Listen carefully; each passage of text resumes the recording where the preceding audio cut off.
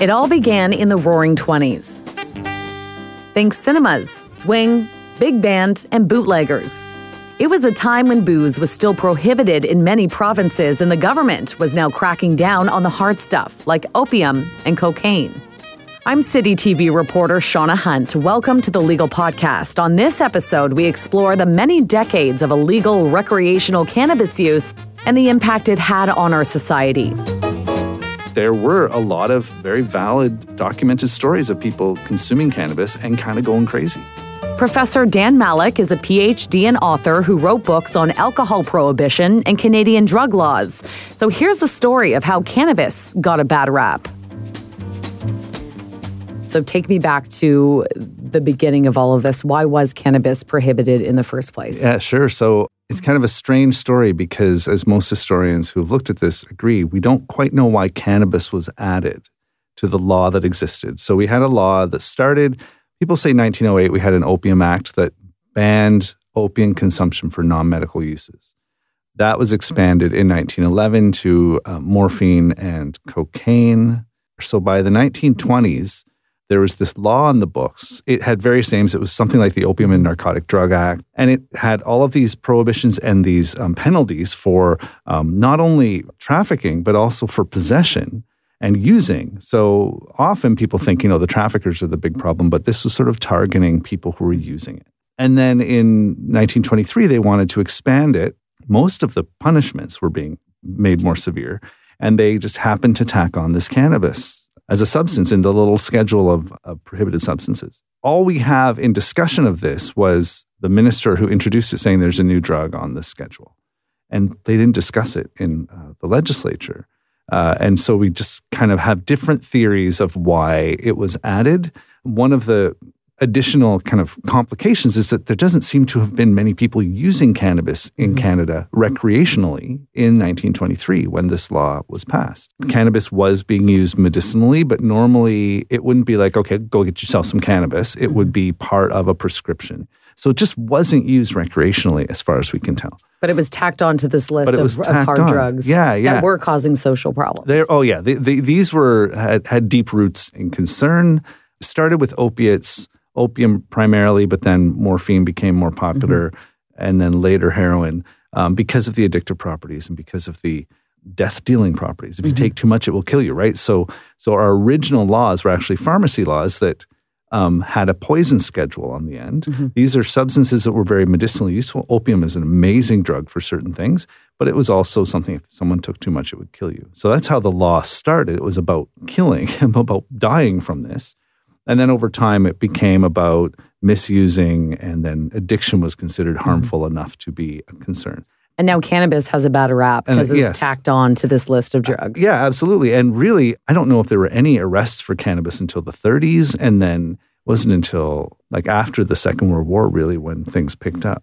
In the U.S., the argument is a lot of these laws were racist. But in Canada, we don't see that as much. We do see these drugs lumped together. So it was linked to all of this illegality as well as all these actually physical problems. So this is the 1920s. Yes. When does the recreational use of cannabis start creeping into our subculture here in Canada? When are people using it? It's kind of a difficult thing to target, but I would say probably the 50s and into the 60s. I mean, and this is more about a cultural kind of shift into countercultural behaviors, like we hear like jazz music and connected with different drugs, and even sort of the original hipsters coming out of like Greenwich Village, and we had our own sort of hipster community in Yorkville, right?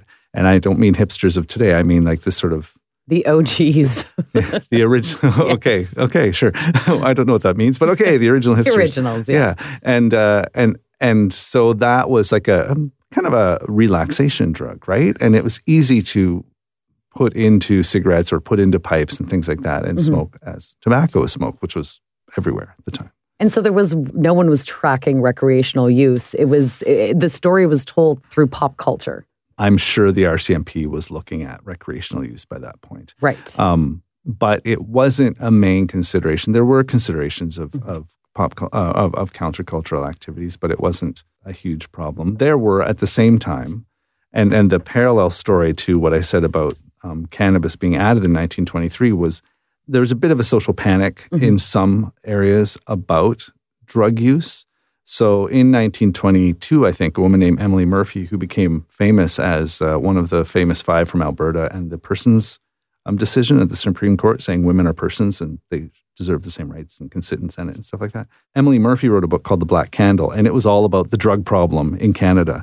And she had one chapter on cannabis, and she sort of reproduced a lot of the histrionic fear, like the real panic around cannabis about that drives people crazy and all of these things we see in the reefer madness sort of stereotype, right? But that is one of the interesting things about it being connected to this law of drugs that people were much more familiar with, and the problems people were much more familiar with, is that it did have those associations. And what's interesting about this, most people say, well, cannabis doesn't do that. But some people have talked about, some scholars have talked about something called the placebo script of a drug. It's like what you expect to happen when you take this drug will influence how you behave when you take the drug, right? There were a lot of very valid documented stories of people consuming cannabis and kind of going crazy because that's how they expected to behave. And it's not, I mean, there's also physiological things, stuff like that. Back to the 40s and 50s, this is what the sorts of concerns that drove policing action against in the 50s. What was the fear of cannabis in that era then, 50s, 60s? Really, it was this idea of this is going to destroy the youth of today. And that may sound kind of boring, but that's because it's kind of the ongoing thread in discussions of drugs over the decades, right? Is that this is going to destroy the youth of today. It was the same with opium in the late 1800s. And it's the narrative you hear about other drugs, party drugs today that don't have as much physiological damage as things like heroin and morphine, right? I can't remember the community in Quebec off the top of my head, but they tried to do a sort of a Woodstock in Canada thing, and the RCMP infiltrated. They had narcs going around taking notes, right? They didn't, as far as I know, do much arresting, but they took a lot of notes about what was going on. And generally their reports were like, yeah, they're just kind of sitting around smoking weed and being boring. They didn't report back a lot of the sort of fears of cannabis that get reproduced in the popular press. And this is the same time, this is into the early 70s when the Ledane Commission published the Commission on the Non-Medical Use of Drugs, something like that, right? Okay. So it was looking at all recreational drugs. And one of the things it said about cannabis was it should be decriminalized because it's really not a problem. And more of the problems come from its illegal status than from people using it, right? So, I mean, sound familiar? 30 years later, in the early 2000s, we start to go back to that decriminalization argument. So there was this sort of official recognition that it's probably not that bad, but also generally not a lot of broad public pressure to decriminalize.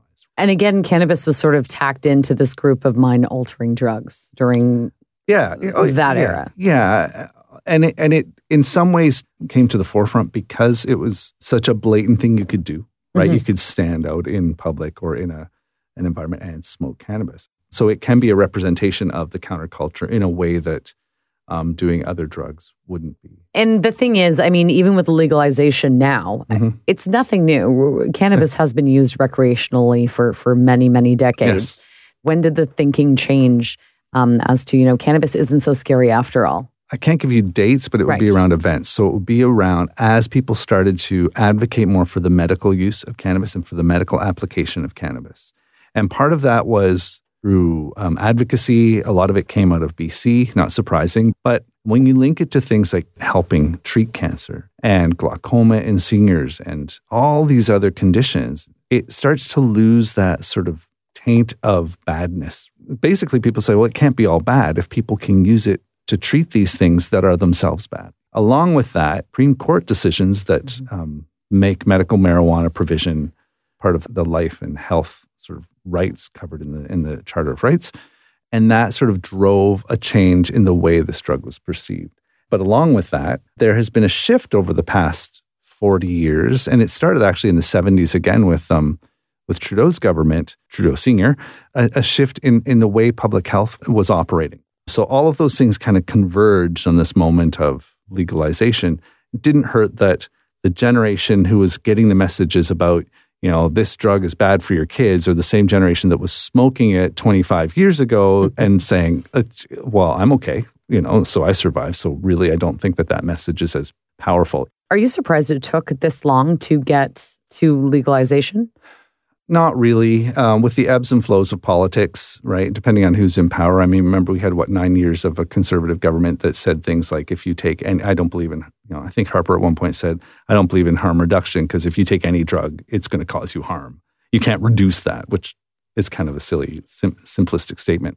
So when you do have these ebbs and flows, I mean, one of the reasons people argue that Trudeau didn't go through with decriminalization in the 70s, which was a recommendation of the Ledeen Commission, was because Nixon introduced the war on drugs, right? So suddenly you've got a regime in the States that's cranking up the rhetoric against it. Right. And, Trudeau also talked about, living beside the U.S. is like sleeping with an elephant, right? So he did feel the effects of that rollover from the elephant, and it would have rolled over towards Canada and caused some trouble if we had decriminalized. So no, I'm not surprised because of the way politics goes. Just a little did he know back then his son was going to, decades later. Maybe he did.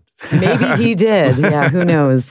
Okay, do you think that now that we are here, cannabis legalized in Canada, do you think other countries are going to look at us and follow suit? I know they're looking. Whether they follow suit depends on how things unfold. Give it a year. And we'll see. I know that, I work with a lot of people in the UK on alcohol and drugs history and policy. There's a huge legalization discussion going on now in the UK that wasn't happening a year ago, or at least it wasn't on the national. And this is a country that's dealing with Brexit every day. News is all Brexit. So for something else to squeak through and have this kind of resonance, it really suggests something. And people also in the UK are very much attentive to this, and in other countries as well. Just as we were attentive to what was going on in Colorado and Washington State back in, 2014? Right, yep. Yeah. Now that it's on a national level and the national government has authority over the trade and commerce in the country, it can be managed in a way that can't be managed in the US state by state. Okay, so we already did this once with alcohol prohibition, and this is your specialty. So what can we learn from that moving forward with cannabis? So the one thing is to give it time. It is a process. It's not the first day and everything's better. At the same time we're legalizing, there's a crackdown on illegal, which is normal when you create a legal market. Part of the point was to snuff out the illegal market. Another thing is pragmatic policy is really important. At the end of Prohibition, there were still a lot of people that thought alcohol was going to destroy the country. And even though Prohibition had a lot of its own problems, they still were very wary of liquor. So the government had to walk a very fine line between providing booze and restricting it. And in each province had a provincially run liquor distribution model. And in each province, they had to kind of make sure people just didn't go crazy with it, right? And I don't mean literally crazy, but drinking so much that there was so much disorder that the temperance people could point and say, see, we told you so. Let's bring back Prohibition. Right. So low and slow, that's right. And that's what we're seeing right now with cannabis. A lot of restrictions, 3 levels of government have, different sets of rules. Yeah, although there's a whole bunch of differences, obviously, with cannabis. For example, it hasn't been only about 15 years since it was legal, right? Which in some provinces was the case with booze, or even 10 or even fewer. But the approach now, at least initially after Trudeau became prime minister, a lot of the provinces were talking about paralleling their liquor system, which are now very different across the country, from Alberta being the most liberal to Ontario and others being more restricted. That made sense because people were already thinking of, okay, if it's intoxicating, maybe it should be controlled in this way. But one of the challenges with that is alcohol and cannabis are not the same thing. Consuming cannabis in public may not, or may be more annoying to people or not, right? Depending on whether it's smoked but alcohol can be consumed in public spaces that are licensed because it's not smoked, but cannabis can't. So there's that kind of difference. And sort of government started to figure this out, started to go, okay, you know what? We need to find a different place for this. But as you said, the low and slow approach is a pragmatic approach, but some governments have not followed that. And I would say that the Ontario government, when Doug Ford came in, he took a very different approach from the Liberals, which was the low and slow approach. He said open market, you can smoke it anywhere. Absolutely. And the challenge with that is that it feels more like a we're not going to do what the Liberals did approach than a let's follow some sort of pragmatic policy. Now, what's interesting is we're seeing a lot of challenges with the distribution of cannabis in Ontario because there's no retail market. And that's going to, at least temporarily, enrich the black market. I know people who said, I'm not going to the Ontario Cannabis Store. I've got my guy, and he's going to continue to provide it for me. Well, I can tell you this. There was a raid. Some of the illegal dispensaries in Toronto were raided. I was standing outside one of them when cops went inside and shut it down. And I was there for 2 hours. Yeah. And I probably told 100 to 150 people trying to get in. You know, cops are inside. You might want to keep walking. That's the demand of those the illegal dispensaries. Yeah. And it's so huge. And the other challenge, though, is the smoke it anywhere thing. Right. There's two challenges with that. One is the immediate challenge combined with the online-only approaches. I live in a border community. I live in St. Catharines. Right. If you've got Americans coming over who want to get their hands on some of this stuff, they're not going to likely go to the Ontario Cannabis Store online store because their records of buying cannabis they may feel end up back in the U.S. authorities. So they'll come into Canada. They know they can smoke it legally now in public. But there's nowhere to buy it. Right. So it will, I imagine, I would be very surprised if we don't see a huge increase, at least temporarily, of border communities having illegal cannabis being sold there.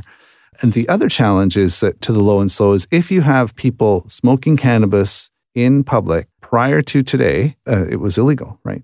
Now it's not. And so people who are upset about this because now there's, my kids are just over there and these guys are smoking cannabis, or we're just trying to have a nice meal here at the picnic table and we can smell cannabis. All of that stuff could cause the kinds of distorted reports to the government in the media that may actually push back a sort of a liberal cannabis regime. Not necessarily a legalized cannabis regime, but a liberal cannabis regime. So depending on who picks up on it will affect the result and will affect how other countries deal with it. Right. Moving forward, though, is cannabis eventually going to be like alcohol? Are we going to see the commercials, the lifestyle, or are we going to see cannabis bars? I mean, alcohol is now such a huge part of society. Is that eventually going to be cannabis once restrictions are sort of loosened? Yeah, I don't know about the public consumption taking place as long as it's smoked. I wouldn't be surprised if there's a shift to edibles. That market is supposed to be 12 to 22 billion the first year, as opposed to 5 billion for smokable cannabis. Yeah. I wouldn't be surprised if there are things like the equivalent of hookah lounges, right? Where people can smoke it, but it's not filling the air, right? Not in the same way that like just smoking a joint does. There was discussion of this before the election about the idea of cannabis lounges where it's not being sold, but you can go and smoke it. And this is when the governments started to realize we're dealing with a different substance. Because at least in Ontario, when they decided on the question of where can people consume it, they took the strictest parts of the liquor law and the anti-smoking law. Just like you can't smoke tobacco inside a public building, you can't smoke cannabis. Right. Just like you can't drink booze in public spaces outdoors that are not licensed, you can't smoke cannabis outdoors. So it took the most restrictive of both of those. Then they started to realize that it's a different substance and it's used differently. And if you are too restrictive, you're going to end up just perpetuating some problematic uses. Any final words of advice maybe for our country as we move forward with this? Yeah, keep calm and carry on, I think, is part of it. Again, I say it is a process. It's something that we don't know how it's going to unfold. But this is a time of kind of normalization of something that has never been considered normal, right? Cannabis isn't my thing, right? I don't consume it, but I'm fascinated from a policy perspective on how we are wrestling with this really complicated project. And I would encourage people to look at it in that way, to say, this is a dilemma we're trying to sort out as a nation. And let's do a good job. All right, Dan, thanks so much for joining us. Hey, my pleasure. It's a lot of fun. Special thanks to Dan Malleck for joining us, and a big shout out to my producer, Ryan Clark, and to Frequency Podcast Network for giving us a home. You can listen to weekly episodes on frequencypodcastnetwork.com, and of course, subscribe to Apple, Google Play, Spotify, anywhere you get your podcasts. Rate us, review us, tell a friend. You can always reach me on Twitter at Shauna City News, that's Shauna with a U. And I may know a lot about weed, but hashtag, I'm not a pothead. Talk soon.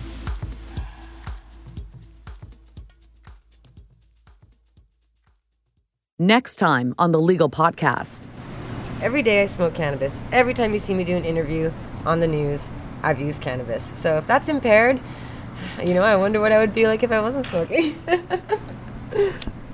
I take a walk through the colorful streets of Kensington Market with Canada's Princess of Pot. We talk crime and punishment and her new fight for a clean slate. And isn't it funny, with legalization comes smoking in alleyways, just like the good old days. Want to feel like a scofflaw.